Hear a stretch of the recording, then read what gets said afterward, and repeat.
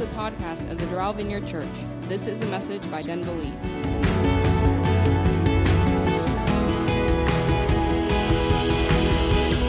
Palm Sunday is going to come out of Matthew 21. On the handouts, there's some of the verses I'm going to go through.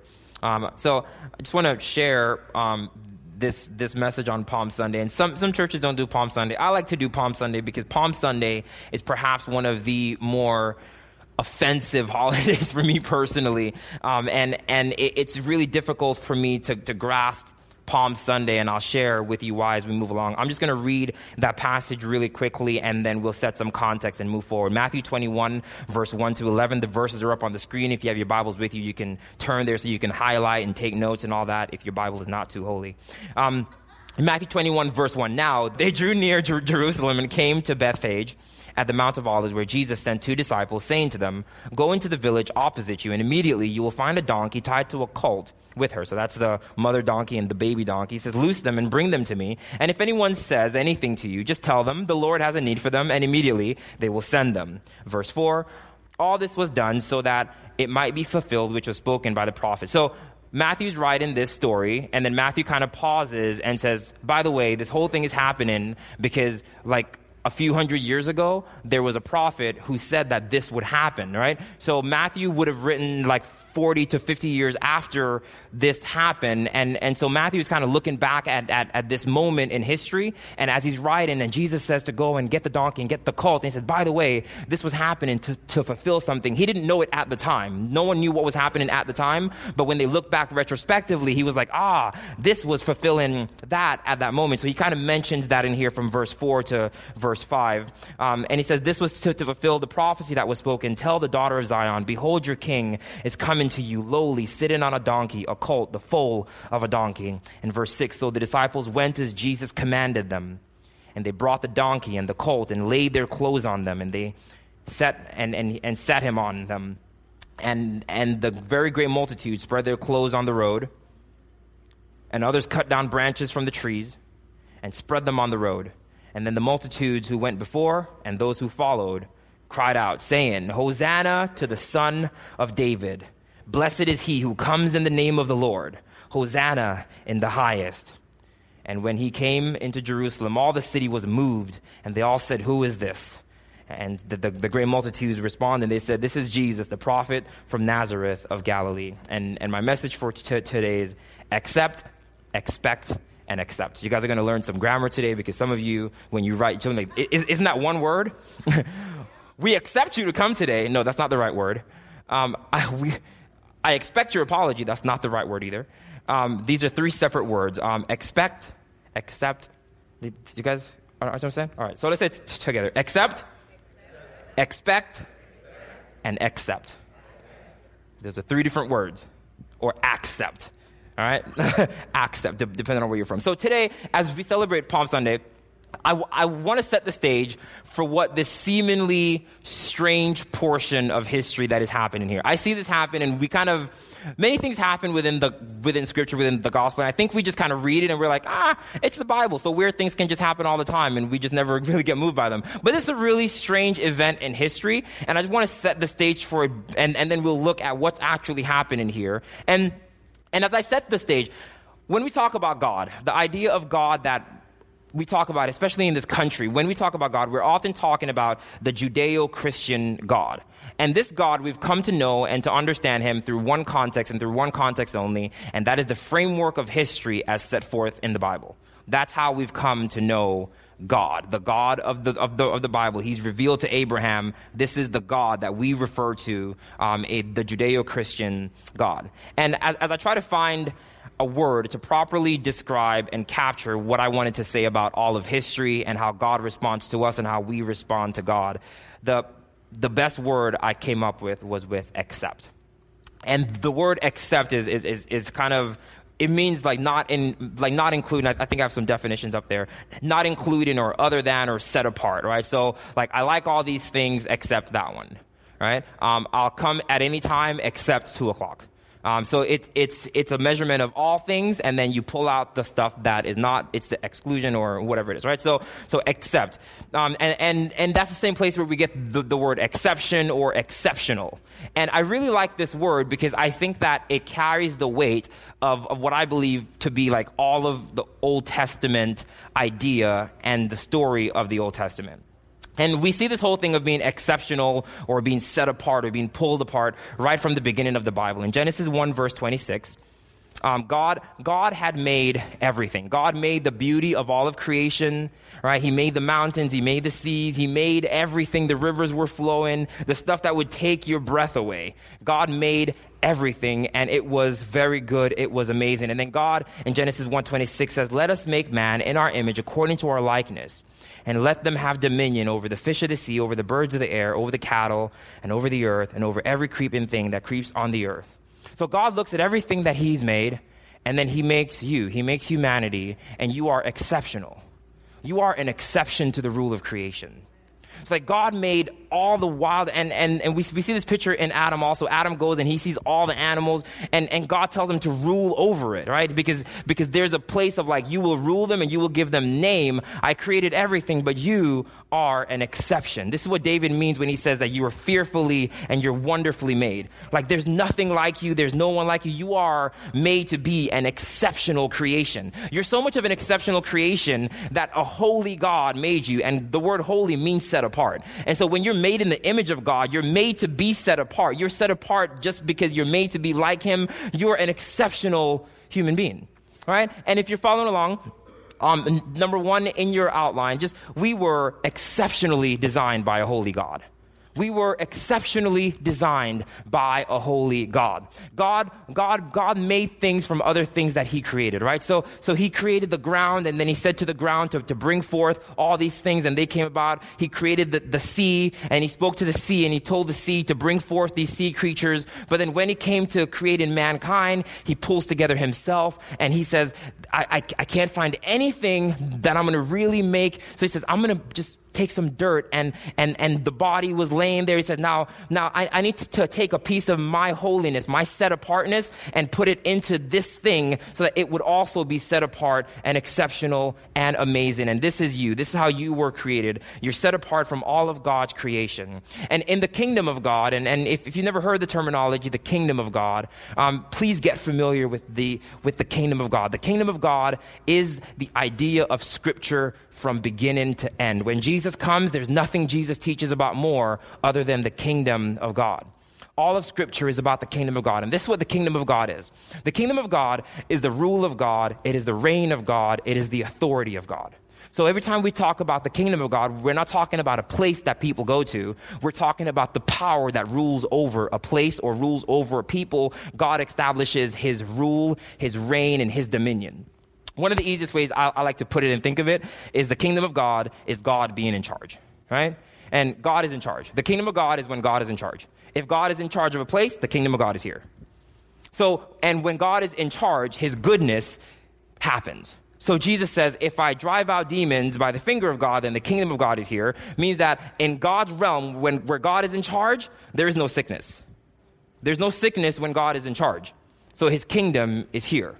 He says, in the kingdom of God, things look a certain way. They line up to the character of God. They line up to the nature of God, and they line up to the goodness of who God is. That is what happens in the kingdom of God. And in the kingdom of God is what we're looking at happening here at the beginning of time. The kingdom of God is expressed. You are exceptionally made in God's view, in God's vision. As far as God is concerned, you are absolutely set apart, and you know it. It is by God's power, and it's in God's perspective that he highlights humanity of special importance.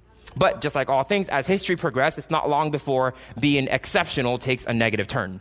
Now, I want to explain, and you got to kind of follow me here. A comedian actually did a really good job of kind of presenting what I'm trying to do here. Being exceptional is a good thing, right? Like, you're an exceptional person. My children are at a stage now where they do this thing like, all by myself. Like, I try to feed them all by myself. Like, go, all by myself. I want to do it all by myself. Like, hey, put your shoes on. He can't do it. You want me to help you? Nope, all by myself. All by myself. I'll do it all by myself. You want me to buckle you in? All by myself. Like, can't get it, break in? No, all by myself. Do you need help? All by myself. All by myself. And this whole idea of doing it all by yourself is really good because they're getting independence and they get to be 18. It's like, I want to live all by myself. I want to get out. I want to do this thing all by myself. I want to get my own credit cards all by myself. I want to live all by myself. It's all about me. But then like when you're 40 or 50, it's like, I'm all by myself. Like your kids move out, you're like, I'm all by myself. Don't want to be all by my, right? And you have the same idea. I'm all by myself, Daddy. One day, you know, my sons they may have kids. They're going to go off to college. And I'm going to remind them like, hey, you remember that all by myself stuff? Here it is now, all by yourself. And this is the kind of thing that I see it. And why I said the word exception really captures scripture, because they're exceptional. They're an exceptional people. In Genesis 3, verse 4-5, the serpent comes and begins to speak to this woman. And he says, you will surely not die if you eat of the fruit of the tree that God says that you should not eat from. So God gave 2 trees in a garden, and he says you should eat from this one tree, but not from this other tree, right? And so this one is going to give you life forevermore. You're going to stay in the garden in relationship with me. Everything is going to be great. Eat from this tree. But because love gives options and love gives choices, and it's only right that I give you freedom, this is the tree of the knowledge of good and evil. And then you have freedom now to trust me or to not trust me. I have to have that for love to actually exist. Don't eat from this one, though. Just continue to trust me and love me, because you are an exceptional human being. There's nothing else like you. There's no one else like you. This is all between me and you, like you and Jesus, right? And then the serpent comes and he says, because God knows that in the day that you eat from it, your eyes will be open and you will be like God, knowing good and evil. And what the serpent is saying is that God has excluded you from his kingdom. He's saying, you're exceptional. He set you apart.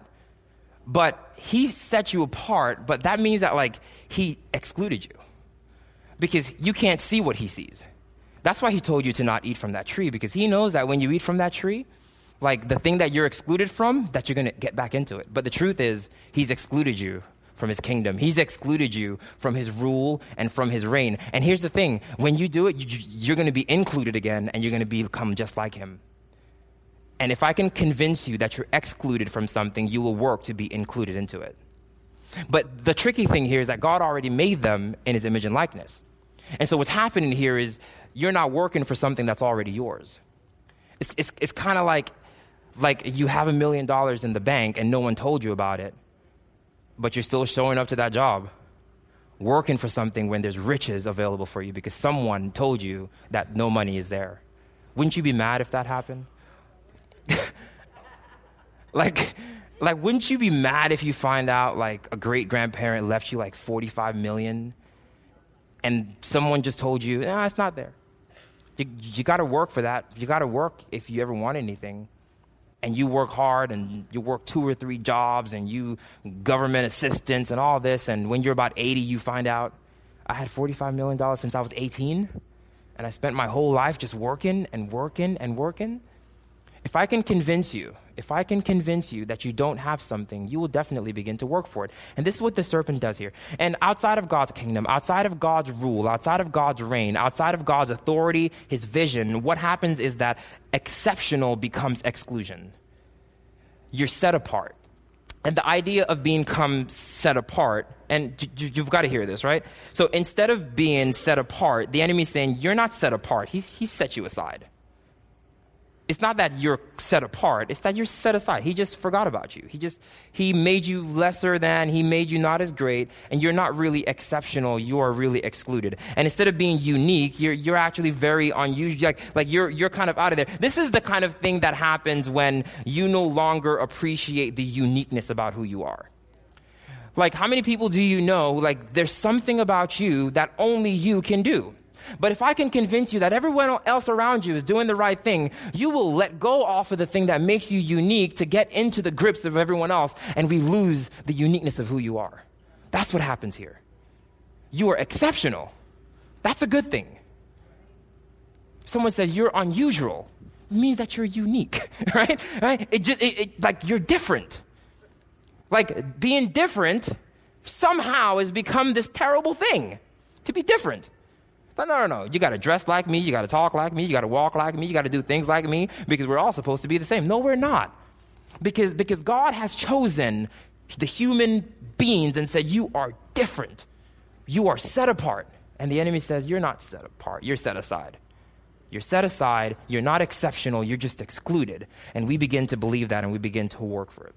And then to drive that point home further, what happens is our systems and our cultures and our philosophies and even the reality that's set before us, it does the same thing the serpent does. It's a constant reminder that we are excluded. And we all can really understand this from a really practical standpoint. We can understand this because it looks like this. Everyone except me. Everyone has a good job except me. Everyone has a good savings except for me. Everyone has a good marriage except for me. Everyone has this great relationship with God except for me. Everyone prays all day except for me. I'm the only person. I'm the only one. Except for me. Like you're exceptional, but the enemy kind of takes that idea and excludes you so that you would exclude yourself and you will no longer be a part of what he's called you to be. Everyone has stability except for me. Like I'm the only person, I'm the only one, and I'm excluded, and I'm set out. This is where the Old Testament leaves off, where God chooses a group of people. They're the Hebrew people, the Jews, and he set them apart. And he set them apart to be unique, right? Do you guys remember these stories? He set them apart to be unique. He said, there's no one else like you. And through you, I'm going to bless the entire world, but you've got to stay unique. Right? You've got to stay unique. You've got to let me rule over you because I'm about to change the whole world through these little tribes. I'm going to take 12 people, 12 little tribes, and I'm going to impact the whole world for all of eternity. And it's going to stretch into the eternal kingdom and the 12 thrones and the 12 forever. I'm going to do this through 12 people. But here's the thing. You've got to keep unique. You've got to keep the uniqueness about you. You've got to be exceptional. You can't be like the other guys around. Can't be like the Canaanites, can't be like the Amorites, the Perizzites, the Jebusites. You can't be like any of them. You've got to be unique and set apart. But they went out and they saw the Canaanites has kings. We want kings. Oh, they have gods we want to do that idol thing too. We want to burn just like they do. We want what they have. God said, no. You're guys, you're unique. Like you're supposed to be set apart. It's like, no, we're missing out because they have kings and we don't have kings. We want kings too. It's like, no, guys, listen, I'm your king. I'm going to rule from heaven. I'm doing something new in the earth. No. I want to be just like them. And being exceptional loses its flavor because somehow they were convinced that they were missing out on an experience when God was really trying to separate them and set them apart. They felt like they were set aside. You guys get what I'm saying? Like this is how history progressed. And this is where the Jewish people find themselves when Jesus comes onto the scene. So there's a historic hope.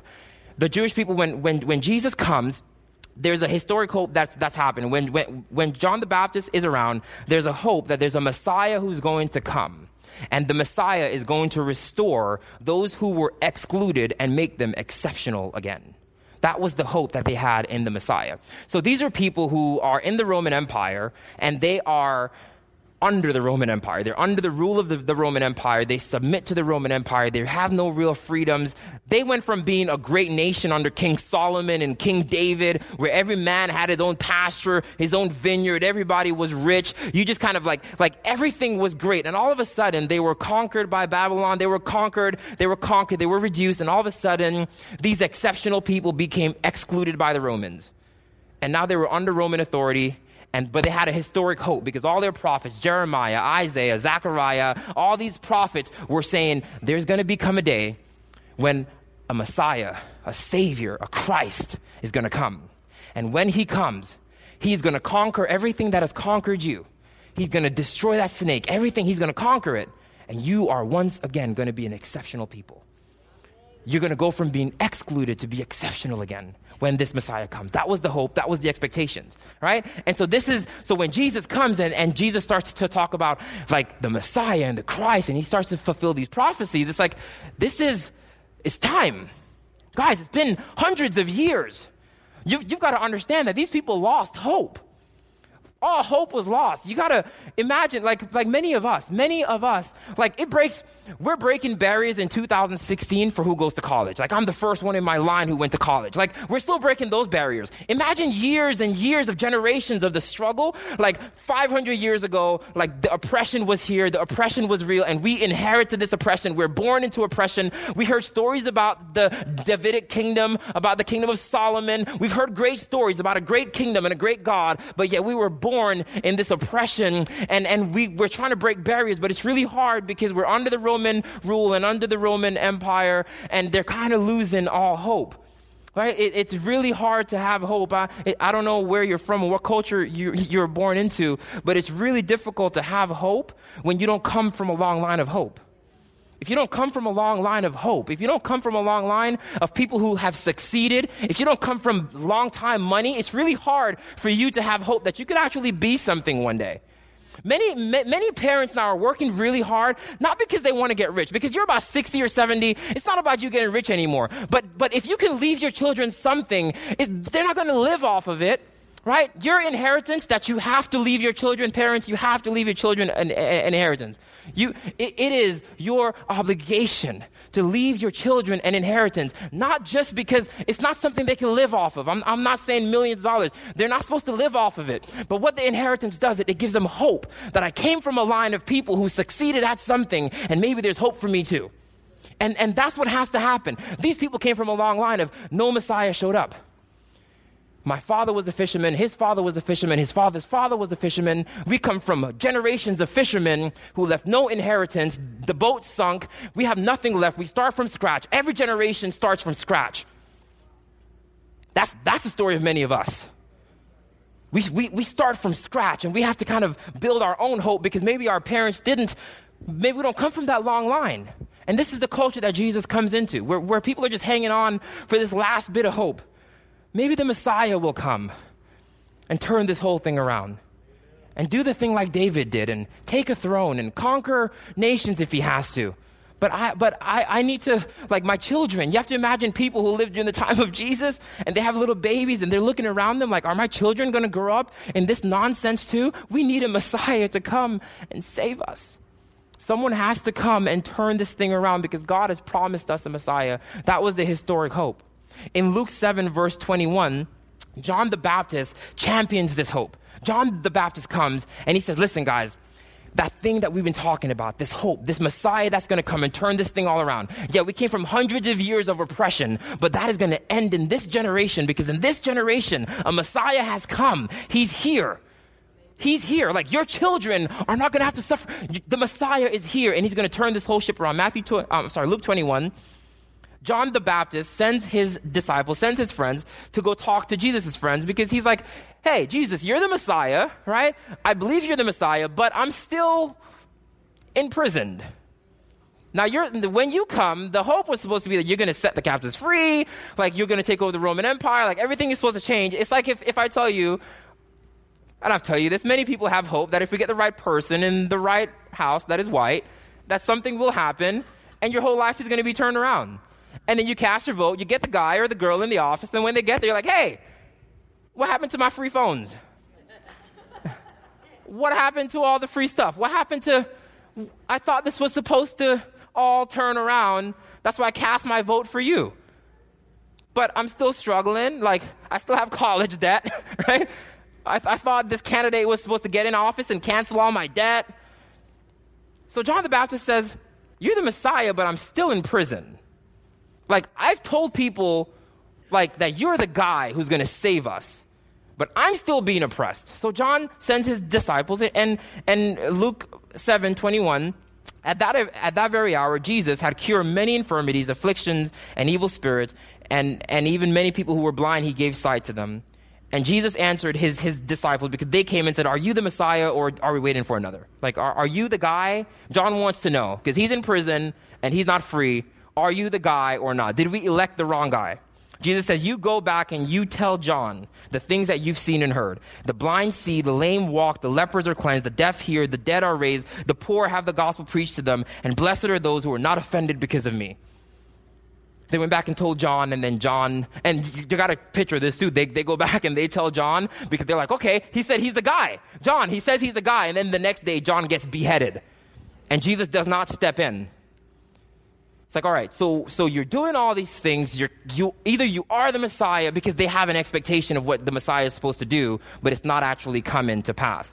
And number 2 in your outline, God's words transforms impossibilities into expectations. The word of God transforms impossibilities into expectations. Jesus comes and Jesus tells them, like, I am healing the sick. I am raising the dead. I'm doing everything the Messiah was prophesied to do. Right? I'm like you all are just looking for the overthrow of Rome. You're looking for a political and a governmental overthrow. But you're missing the fact that I am healing the sick. I am raising the dead. I'm showing you God's power in the earth as proof that I am the Messiah. And their response would have been, yeah, but we're still, I still didn't get my big check. I still don't have my plot of land. I still don't have the stuff that I'm supposed to get. When the people who lived when David was king, the kingdom of David is to be restored, right? That's what we read in the first portion of Scripture in Matthew 21, that he's supposed to be the king who was coming, and he's restoring the Davidic kingdom. And he's supposed to be the one that turns this whole thing around, but he's not. And then Jesus begins to do some seemingly impossible things as proof that he was the expected Savior, but then the message that he gave was kind of confusing. So he's doing all these miracles, and the message he gave was confusing, not in its content, but it was confusing because they were listening for something specific. So Jesus comes with a message. Now, you've got to imagine this. Imagine that we're in the middle of a war. We're in the middle of war, and you put someone in office who says, I've got military power, and I can end this war. I'm going to raise up troops. we're going to get this thing done. And you all have a hope and expectation. We're going to get this right guy in the office, and world peace is going to be established. And then you get him in office, and he gets to his podium, and then this is what he begins to say. Love your neighbors. Pray for those who persecute you. Give to those who ask. If your right arm causes you to stumble, cut it off. If your eye causes you to stumble, gouge it out. Don't resist anyone who steals from you. It's like, whoa. That's not the guy we elected. We want someone who's going to overthrow. If someone wants to be the greatest among you, they must be your servants. If you want to win, you've got to lay down. If you want to get all those troops killed, you need to put your guns down. This is where they are. Did you guys see that? This is where these people are. They expected something governmental. They expected something political. But Jesus comes with this strange message at his inauguration. And it's not exciting for the people. But he's doing all the things that the Messiah was prophesied to do. Jesus' message about the kingdom, and it's something that we must know, it's not about a new world order. Jesus' message about the kingdom is not about a new world order. Now, I know that many of us you probably read these things on the internet, you probably hear somebody, we're doing these great plights for God, and we're taking cities, and we're going to get in politics and overthrow the government. Jesus' message is not about a new world order. That is what they thought then, and for some reason, though we have the completion of Scripture, we still think that now. We still have some idea that God is still wanting to do the thing that we see him not do here. He's not saying that there's something wrong with the world.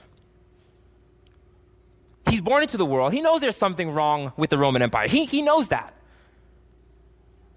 But he never goes to Caesar and fights Caesar. He never goes to overthrow Rome. His message is not that there's something wrong with the world. I don't have to tell anyone that there's something wrong with the world. You can see that. You don't need a Messiah to come and tell you something is wrong with the world. Jesus' message is said that there's something seriously wrong with the hearts of the people. That's his message. There's something wrong with the hearts of the people. There's something wrong with your inner world. There's something wrong with the inner world. But no, the inner world's fine. Rome, Caesar. No, there's something, Jesus said, no, there's something wrong with your inner world. I have my sword. We need to take over Rome.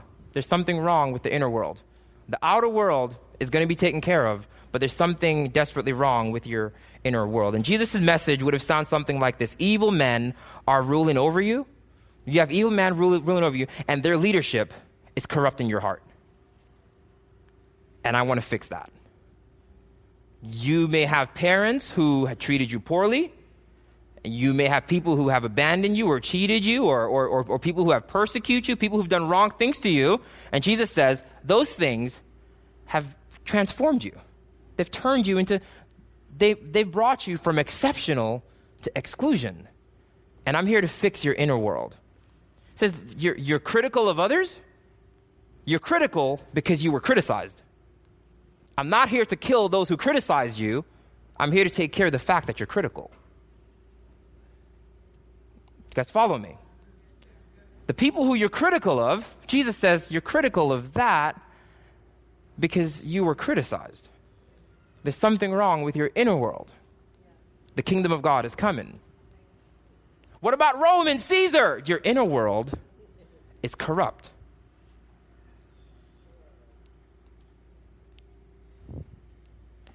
It says you're judgmental of others because you may have leaders and people who have judged you.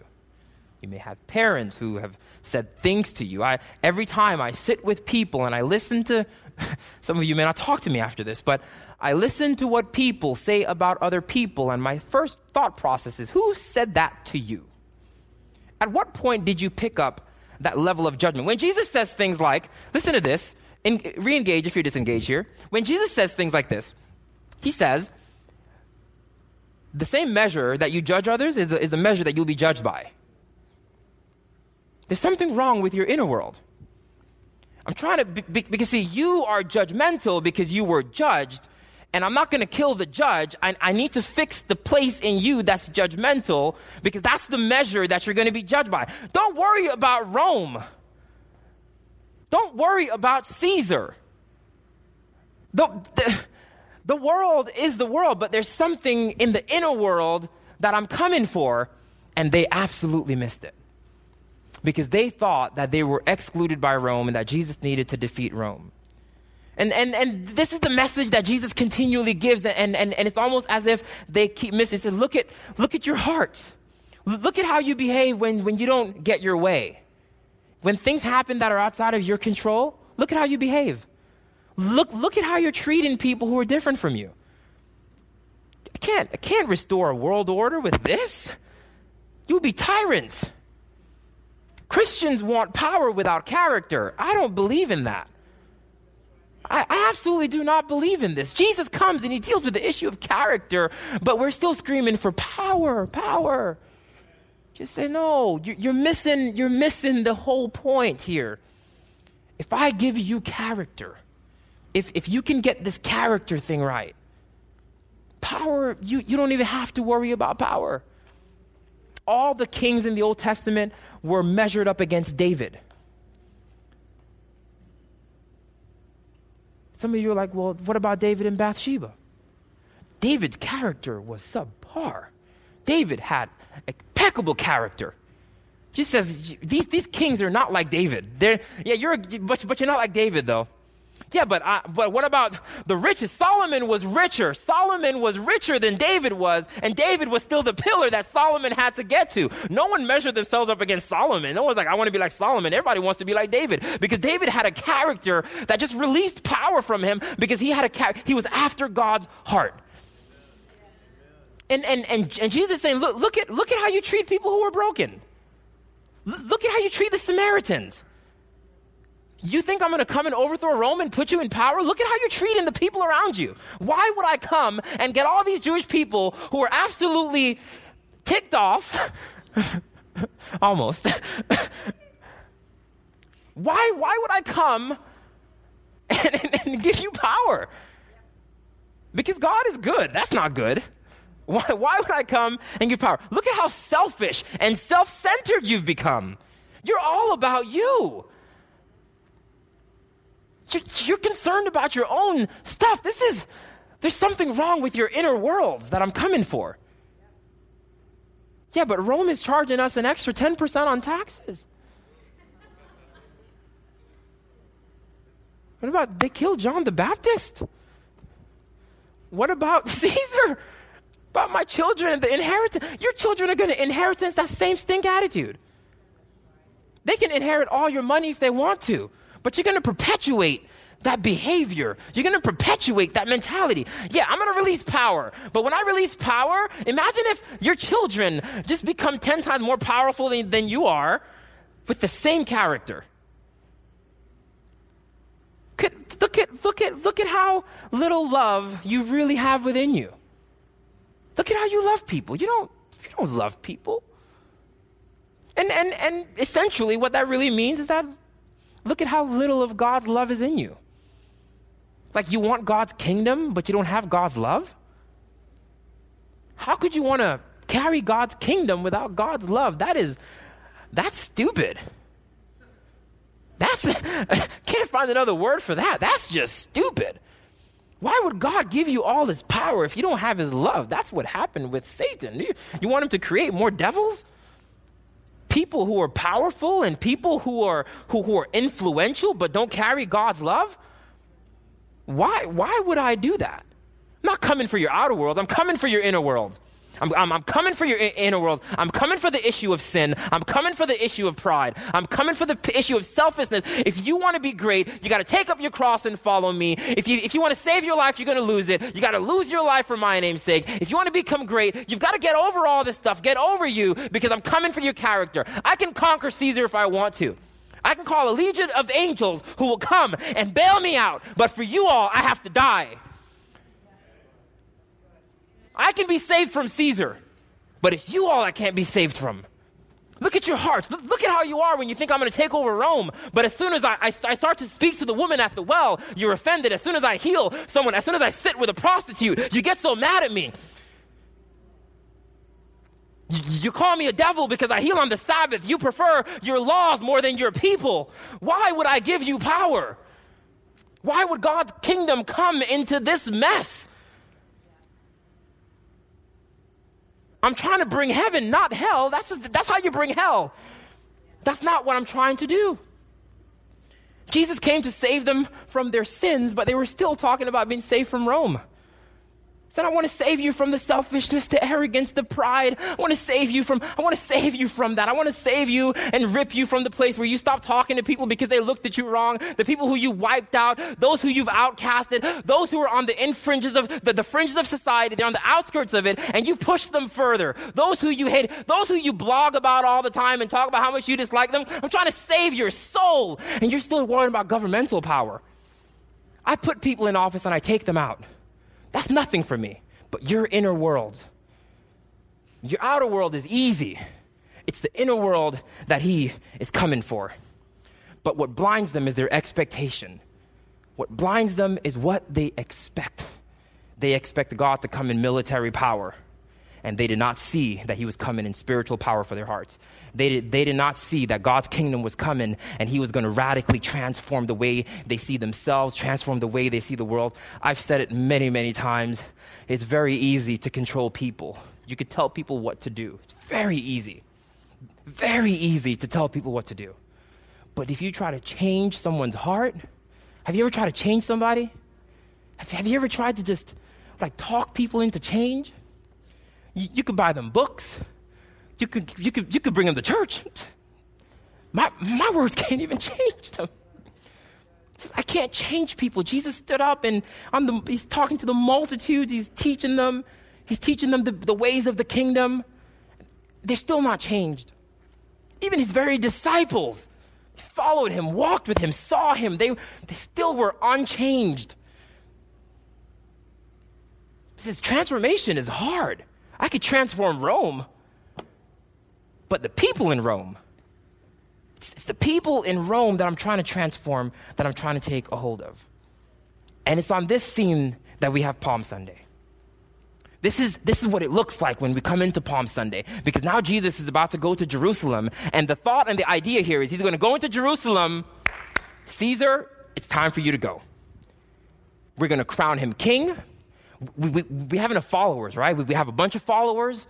People were probably getting swords ready. They were getting shields ready. They were like, this man is coming in on a big white horse, and he's going to go into Rome, and he's going to conquer everything that he needs to conquer. The Davidic kingdom is going to be restored. I'm going to get my check. I'm going to get my land. My kids are going to have hope again, vision again. We're going to be restored again. And he comes on a little raggedy donkey. Again, inconsistent with what they expected. And in fact, it's so funny. He told them to bring the 2 donkeys, bring the mother, and bring the baby. And I want to ride the baby. It's like, I just want you to see how low I'm going to get here. Don't even, just put some raggedy clothes on it. Just put some clothes on it. Who's got the oldest sweater? Because I need you to see that I'm not coming in military plight. Your hope is not in the governmental change. The hope is in this place. Listen, guys, this is what Jesus is coming for. Everything else is going to pass away. This is why I don't spend my time worried about little political things that people say. You got to mention politics. I don't care about politics if you're still... All right. So Jesus comes, Matthew 20, verse 17. Now, Jesus is going up to Jerusalem, and he takes the 12 disciples along the side of the road, and he said to them, so this is Jesus, he's talking to his disciples, and he's going into Rome, and he's going into Jerusalem, and he's telling them what's about to happen. He said, behold, we're going up to Jerusalem, and the Son of Man is going to be betrayed. And the chief of priests and the scribes, and they're going to come and condemn him to death and deliver him over to the Gentiles. They're going to mock him and scourge him and crucify him. But on the 3rd day, he's going to rise again. And then here's what happens. So Jesus pulls his 12 aside and says, guys, listen, it's time. It's time. I'm coming into my kingdom. Like the hope of the world, as we go into Jerusalem, there's no going back. We're going to go into Jerusalem, and things are never going to be the same again. Then what happens is the mother of Zebedee, that's James and John, they probably go home, and they're talking about this. They're saying, all right, tonight is our last night. Tomorrow, we enter into Jerusalem. The kingdom of God is going to come in all power. It says, and it's going to be great. We're onto something big here. Like all those tax collectors, we're going to conquer them. Like this is everything changes tonight. Everything changes tonight. Hundreds of years of oppression, hundreds of years of lies, it changes tonight. And either they would have told their mother, or their mother would have heard the conversation and goes to Jesus. Says, can my sons rule next to you? Can they sit next to you on your throne when you take Caesar? Can they sit next to you on your throne? You got to understand that Jesus just poured out his heart to his disciples, and they missed it. They would have gone back and said, Mom, can you ask him for me? If we could just be the guys, if we could be the ones that will sit next to him in all this power, so we could rule over those tax collectors that robbed you and cheated you. She said to Jesus, grant these 2 of my sons of mine that they may sit, one to your right hand, one to your left hand in your kingdom. And Jesus says, you don't know what you're asking. Are you able to drink of the cup that I'm about to drink and be baptized with the baptism I'm about to be baptized with? They have no clue what he's talking about because their minds are set on the external world. Jesus is talking about their inner world. Even in this room, some of you might be hearing this message on a complete political note. But Jesus says, let them who have ears, let them hear. Because some of you are going to hear it, but there's a different kind of hearing. You've got to hear what he's saying. You've got to hear what he's talking about. I'm not talking about your outer world. I'm talking about your inner world. And I'm going to jump down to verse 26. In verse 24, the other 10 disciples heard that the 2 brothers went and asked for Jesus' right hand, and they were like, these 2, why would you go? And so they got mad at the 2, and they came to Jesus, and they were probably fighting. Like, I'm going to be on the right hand. I'm going to be on the left hand. I'm going to be in all power. I'm going to get the cabinet.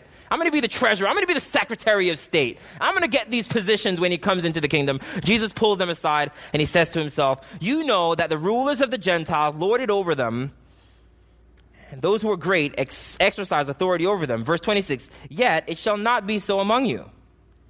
But whoever desires to become great among you, let them be your servants. And whoever desires to be first among you, let them be your slave. Just as the Son of Man did not come to be served, but to serve, and to give his life as a ransom for many. Jesus is saying, listen, like I said, because you've been oppressed, all you're going to do is oppress people. You know how the Gentiles, the Romans rulers were. They lorded over you. Do you remember how they just take from you what they want to? You know how when you don't listen to them, they ride on their horse and they just kick you down? When you know how, it says that's how they rule. And that's the kind of rulership that you know. Because that's the kind of rulership that was given to you. You will inevitably, if there's no change of your inner world, if you were like treated poorly by your parents, like if there's no change in your inner world, like that's the only kind of rulership that you know. Why would you rule from a different place? You can't rule from a place that you don't have possession of.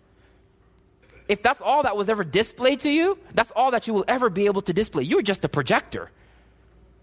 You're going to project whatever was put inside of you. This is the projector up here. It goes from the computer, it goes to the projector. All this thing does is it takes whatever they're sending from the computer and it shoots it up on the screen. It comes from the computer here and here. Oh, you're just a projector.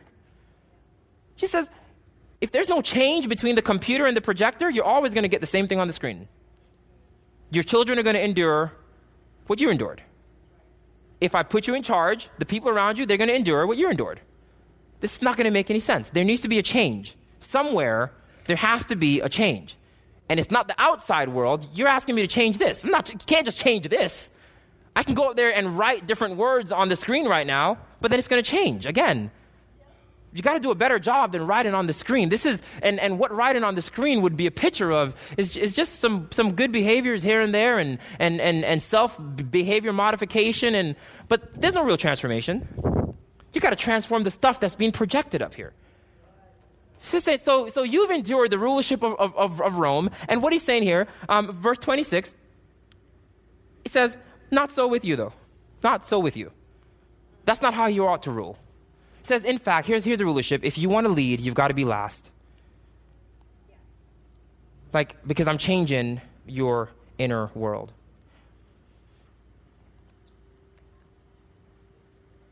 And this is how Jesus comes into Jerusalem, and everyone is excited. Everyone in Jerusalem, outside of Jerusalem, they get their palms and they're worshiping and they're excited because they feel like God is going to change all my external circumstances. Some of you here today, God just needs to change my external circumstances. It's like one of the reasons why I don't preach about money, because I don't know if the board will care, but I don't care about that. It's not the pleasure of my heart. I don't care how much money you give or don't give. I don't care how much money you make or don't make. It doesn't matter to me. That's why I don't talk about how you can make more money, because I don't care if you make more money. Because if you're unchanged, then this means throw your Bibles away. Sell them. If you want more money, sell your Bibles. Make a profit. Buy them for $10 and sell them for $12. If you're not changed, this is purposeless. It absolutely makes no sense. Jesus is not coming primarily for your external circumstances. They constantly ask him, just do another miracle. Give us another trick. He says, you wicked people, Sodom and Gomorrah, they were better than you. You guys remember that passage? They were like, give us another trick. Jesus is like, you are evil. It's like, what a remark from our Lord. It's like, well, you're doing tricks all down the street, so why not do some tricks here too? It's like, oh, because you missed the point. I'm changing your outer world to show you I have power to change your inner world. But you got stuck on the outer world. I blessed you with more finances so you know that I love you and I want to change you and actually be in your life. I'm not just trying to get you more money. That's not what God is. You guys got to look past the blessings. I didn't just heal you. Like, he raised Lazarus from the dead. Lazarus is going to die again. What will be the point of raising Lazarus from the dead if he's going to die once more? There's a much bigger picture here. That's why Paul says if you prophesy, if you have tongues of men, if you can prophesy, if you know all the men, I don't care how gifted you are spiritually. If you don't have God's love, sell your Bibles and make a profit. It says, because this is what it's about, because it's the love of God that transforms you and changes you absolutely. Absolutely. And today is Palm Sunday, and the reality of Palm Sunday as we enter into Holy Week, and this is the truth. Listen to the truth. The truth is, today's Sunday, Palm Sunday, by Friday, none of these people are going to be here. With their palms, Hosanna! The King who saves! We'll die for you. They're throwing their clothes, they're taking the clothes off their backs. I don't know if this is true. We're going to take the clothes. We're going to get new ones anyway. Just like taking off their coats, throwing them down. When he comes into power, we're going to have everything. Burn everything you got. We're going to be rich. By Friday, none of them are present. There are no palm leaves on Good Friday. The only clothes that are at the foot of the cross are the ones that came off our Savior's back. No one was throwing down their clothes to welcome him. Everyone was running from him. No one was celebrated. There was no songs here. The only procession was him on a cross. There was no holy procession with the donkey and the people and the leaves. It wasn't glorious and it wasn't beautiful. But the Sunday procession is what they expected on Friday. And when they didn't get their expectation on Friday and they saw the hope of the world, the Savior, the one who he was carrying a cross and about to be crucified, let me find something or someone else to place my hope into. And they all left and fled because they expected an outer world to be changed, but Jesus was dying to change their inner world. He was dying to change their inner world. And they missed it. And they ran away because they thought this will not change our outer world. He is not sitting on the right throne. He's hanging on a cross. But there's something much deeper that is happening. John 3, verse 14 to 16. As Moses lifted up the serpent in the wilderness, even so the Son of Man must be lifted up. Jesus is teaching Nicodemus about the kingdom and about his work and about what's about to happen.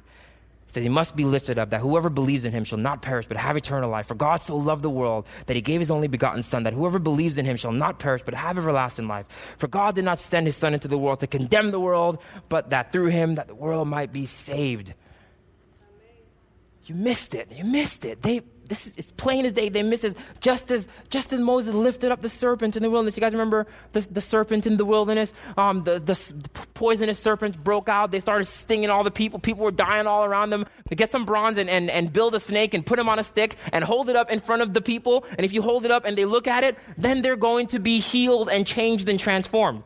Jesus says, same thing here. I'm going to be hung up on a cross, and all you've got to do is just stay with me. Just stay with me, look at me, believe in me. You're going to be changed and transformed and healed. He says, that's what's about to happen here. So you're not taking over Rome. Okay. So there's not going to be a check. And I'm not going to have land? All right. And you want me to pray for Rome? And you want me to pray for Caesar? Okay. All right. Okay. All right. Oh, and you're going to die. Okay. All right. Great. So you're not even going to be around for this whole thing. You're going to go off and die. Oh, you're going to raise again? Okay. But then you're going to leave also. Okay. Great. All right. This is a great plan. I'm going to put my palm leaves down and we'll wait for another Messiah who will change our outer world. And we'll go for witchcraft, and we'll go for magic tricks, and we'll go for self-preservation, and we'll go for santeria, and we'll go for all these other things. We'll go for all these other things because this is not how I want to be saved. Jesus says, well, that's what I came to do. I came for your inner world. So if you're just looking to be blessed, if you're looking for the fivefold blessing, that's not what he came to do. If you're looking for good prosperity, that's not what he came to do. Some people are still looking for Jesus. If you give more, if you tithe more, if you bless more, you're going to get prosperity. God is going to make it rain. He never made it rain. He never made it rain. He never made it rain. People are still waiting. Not dollar bills for everyone. That's not what he came to do. That's not what's going to happen. And you miss it. And you miss the real transformation of heart that he wants to do. And lastly, number 3, when we accept God's love for us, his plans will surpass what we expect. His plans will surpass everything that you expect. They were thinking, we're going to take over Rome. He's like, the Rome? Listen, guys, he's going to come and we're going to take over Rome. Jesus would have been like, Rome? You're thinking Rome?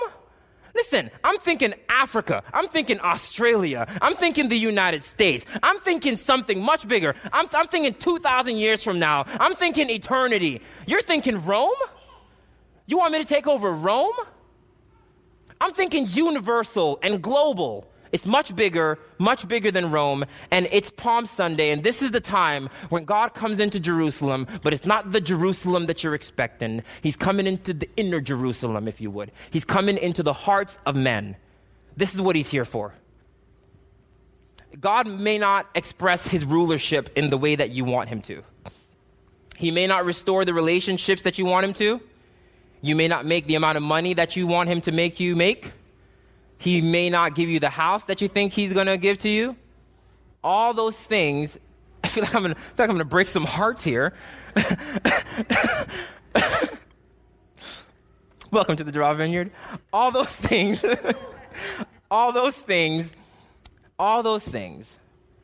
that the world has told you that Christianity brings with it, it's not what God promises. The greatest thing that could happen to you today is that your inner world begins to change.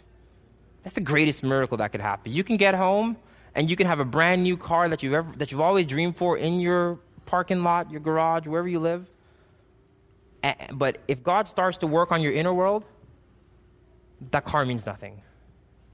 That's the greatest thing that God could ever do for you today. And he wants to rule over you. His kingdom wants to come. And his kingdom does not... I'll make a political statement. Hope you all understand it in the context of what I'm saying. His kingdom is not trying to come to the United States. His kingdom is trying to come to hearts. You feel like God's kingdom is going to just break over the United States. That's not what Jesus promised. The kingdom came like a mustard seed, planted into the soils of people's lives. That's how it grew. It didn't come and drop bombs and cities started changing. People started to change. This is how Rome was conquered. Rome was conquered because people changed. Because the disciples had a different way of living. The reason why Rome was conquered, because Romans started to turn against Rome, because Rome didn't love them. You got to get this. The Christians were loving the Romans. And Rome had a bunch of gods that Caesar would tell the people, you've got to worship and praise this God for all these things. And the people were like, the Christians, though, they're taking care of our widows. They're coming and comforting our sick. Someone had a miscarriage, and the Christians were there praying. And they cared and they comfort us. And Rome's policy is that if I have a child that has some Down syndrome or has some difficulties, Rome says I have to kill him. But the Christians will care for him. The Christians, and this is not policy that Jesus gave people. There's nothing here that Jesus says to do that. These guys were transformed in such a way that they loved incredibly. Well, Rome is the one that's persecuting you. Yeah, but our Lord changed us, and now we just want to pray for the Romans. And Rome eventually was conquered because people were just becoming Christians by the masses because they were experiencing the love of God. Not because we were handing out cards, not because we were just standing and praying for people in the streets. It wasn't praying for people in the streets. It was loving people, transforming communities, accepting those who were casted out. This is the love that were changed in the people's heart that they gave away. This is how Rome was conquered. But the people missed it. They thought Jesus was going to come out. He said, no, I'm going to change you. I'm going to plant a little mustard seed inside of you. If you let me.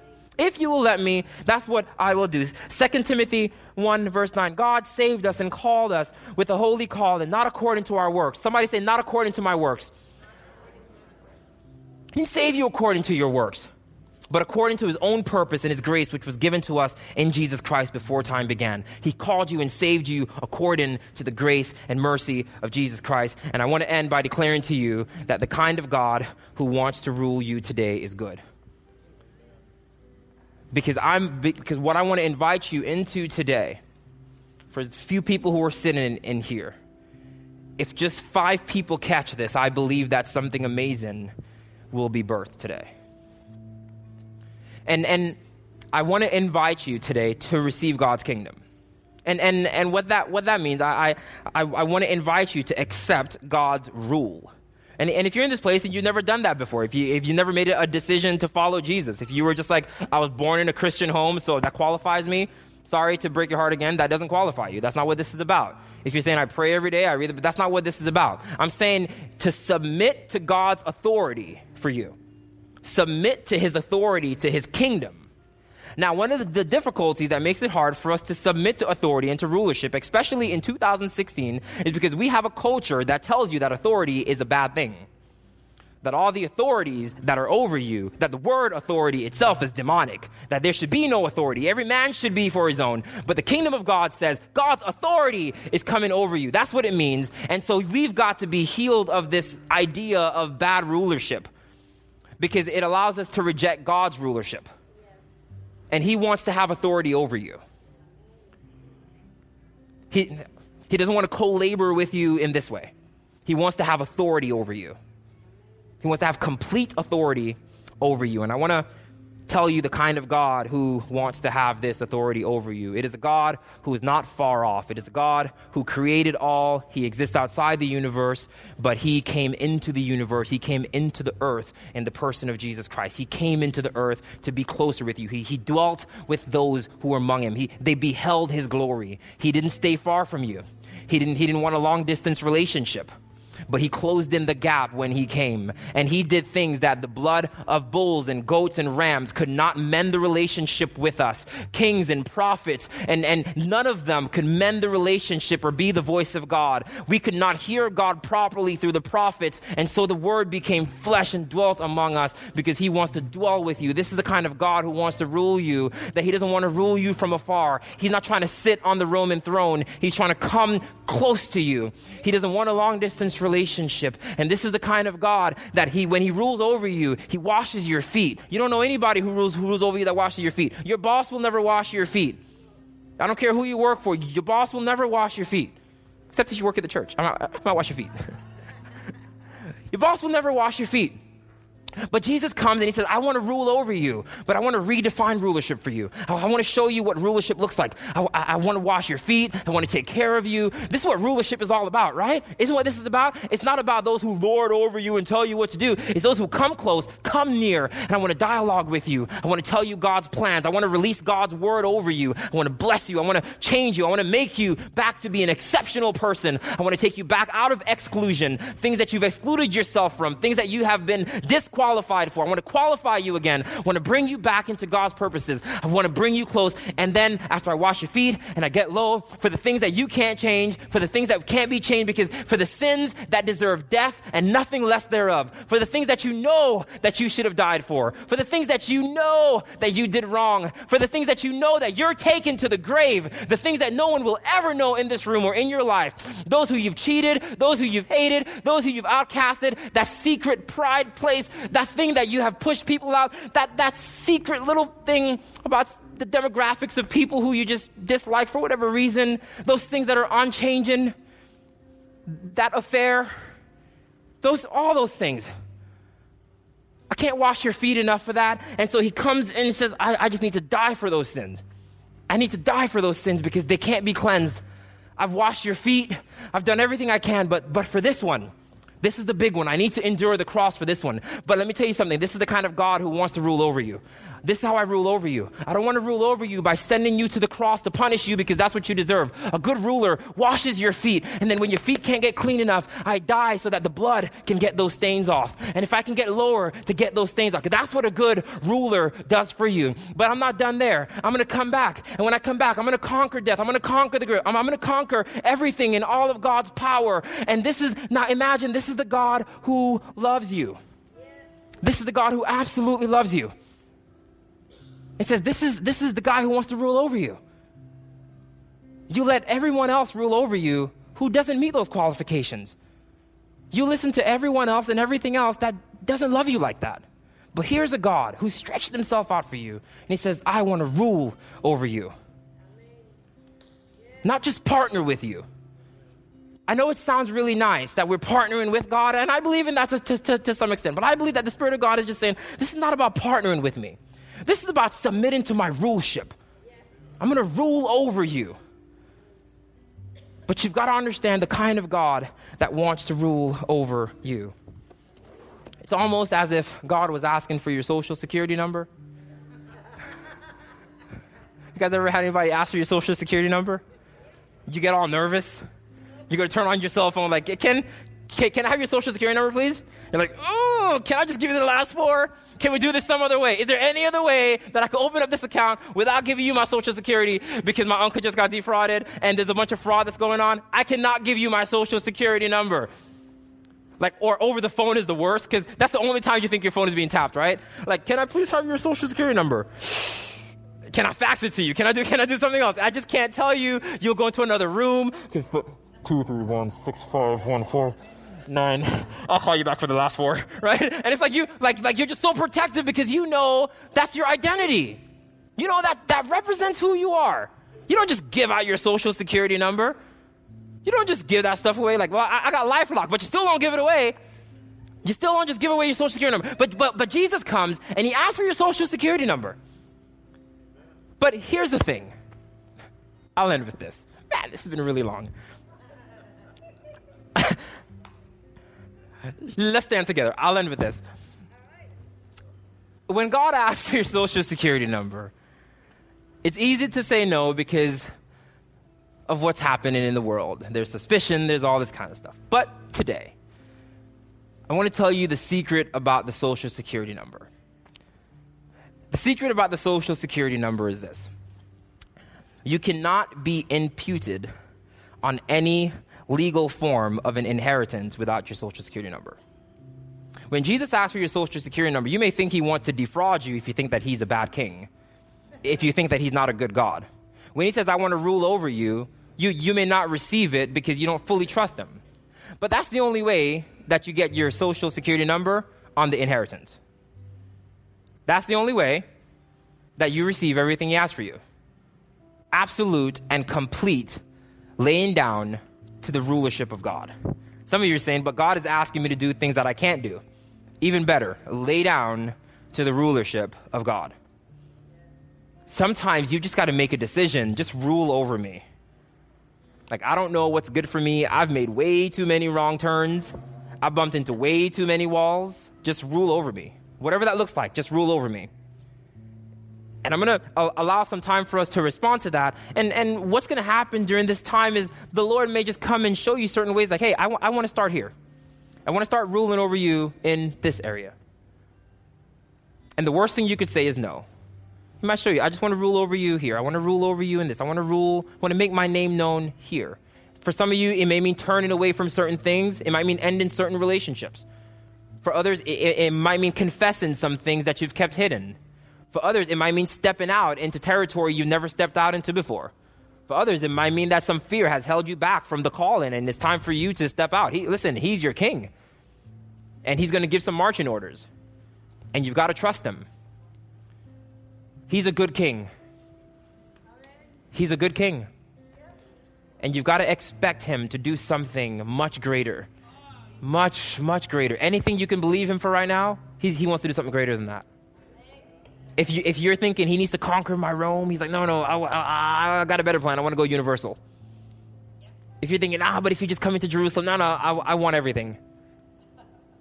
And his plans are always bigger. His plans are always better. But you've just got to lay down and just trust him and let him rule you. Jesus, will you come into this place, Lord? Would you move across this room with the train of your mighty robe? And would you come and show us how majestic you are, that you are worthy to rule over us, that you're not just ruler of the nations, but you're ruler over Denville, that you're ruler over me today, God, that you're ruler over me, that you give me marching orders and I move. Lord, would you help me to submit to you? you. Would you help me to submit to your lordship and to your rulership, because you've proven to me that you're love. You've proven to me that you're good, that you won't let me down, that you won't betray me, that you won't lead me into the paths that will destroy me. I trust you. I trust you with my life. I trust you with my social security number. I trust you with it. I trust you with it. I trust you with everything I am. I want to lay down to your kingdom. I lay down to your rulership today. I lay down to your rulership today. I've tried to rule this life enough. Some of you got to pray that out. I've tried to rule this life enough. I've tried to be my own king. I've tried to keep my social security number secret. I've tried everything. But today, you've proven that you're good. You've proven that you're good. There's no one better than you. And whatever your Rome is today, God will conquer it, but you've got to let him conquer it the way he wants to. I think that's the word for a lot of people in this room. This is just the word for a lot of people in this room. I just really sense that right now. You've got to let him conquer it the way that he wants to. You got to let him conquer it the way that he wants to. You might have some ideas on the best route. You might have some ideas on the best strategy, but you've got to let him conquer the way that he wants to. This is why submitting to his rulership today is so important. You got to let him do it the way that he wants to. The way that he wants to. If he doesn't want to go on a throne and he wants to go to a cross, you've got to let him. You've got to let him conquer the way that he wants to. If that means that you've got to forgive someone who you don't want to forgive, if that's where he's telling you've got to go that route. If it means letting go off of certain things that's kept you bitter, listen, you've got to go that route. Because that's how Rome is going to get conquered. We love you, Jesus. We love you and we bless you, Lord. Father, would you come into this room, Lord, and just begin to plant mustard seeds into the hearts of your people.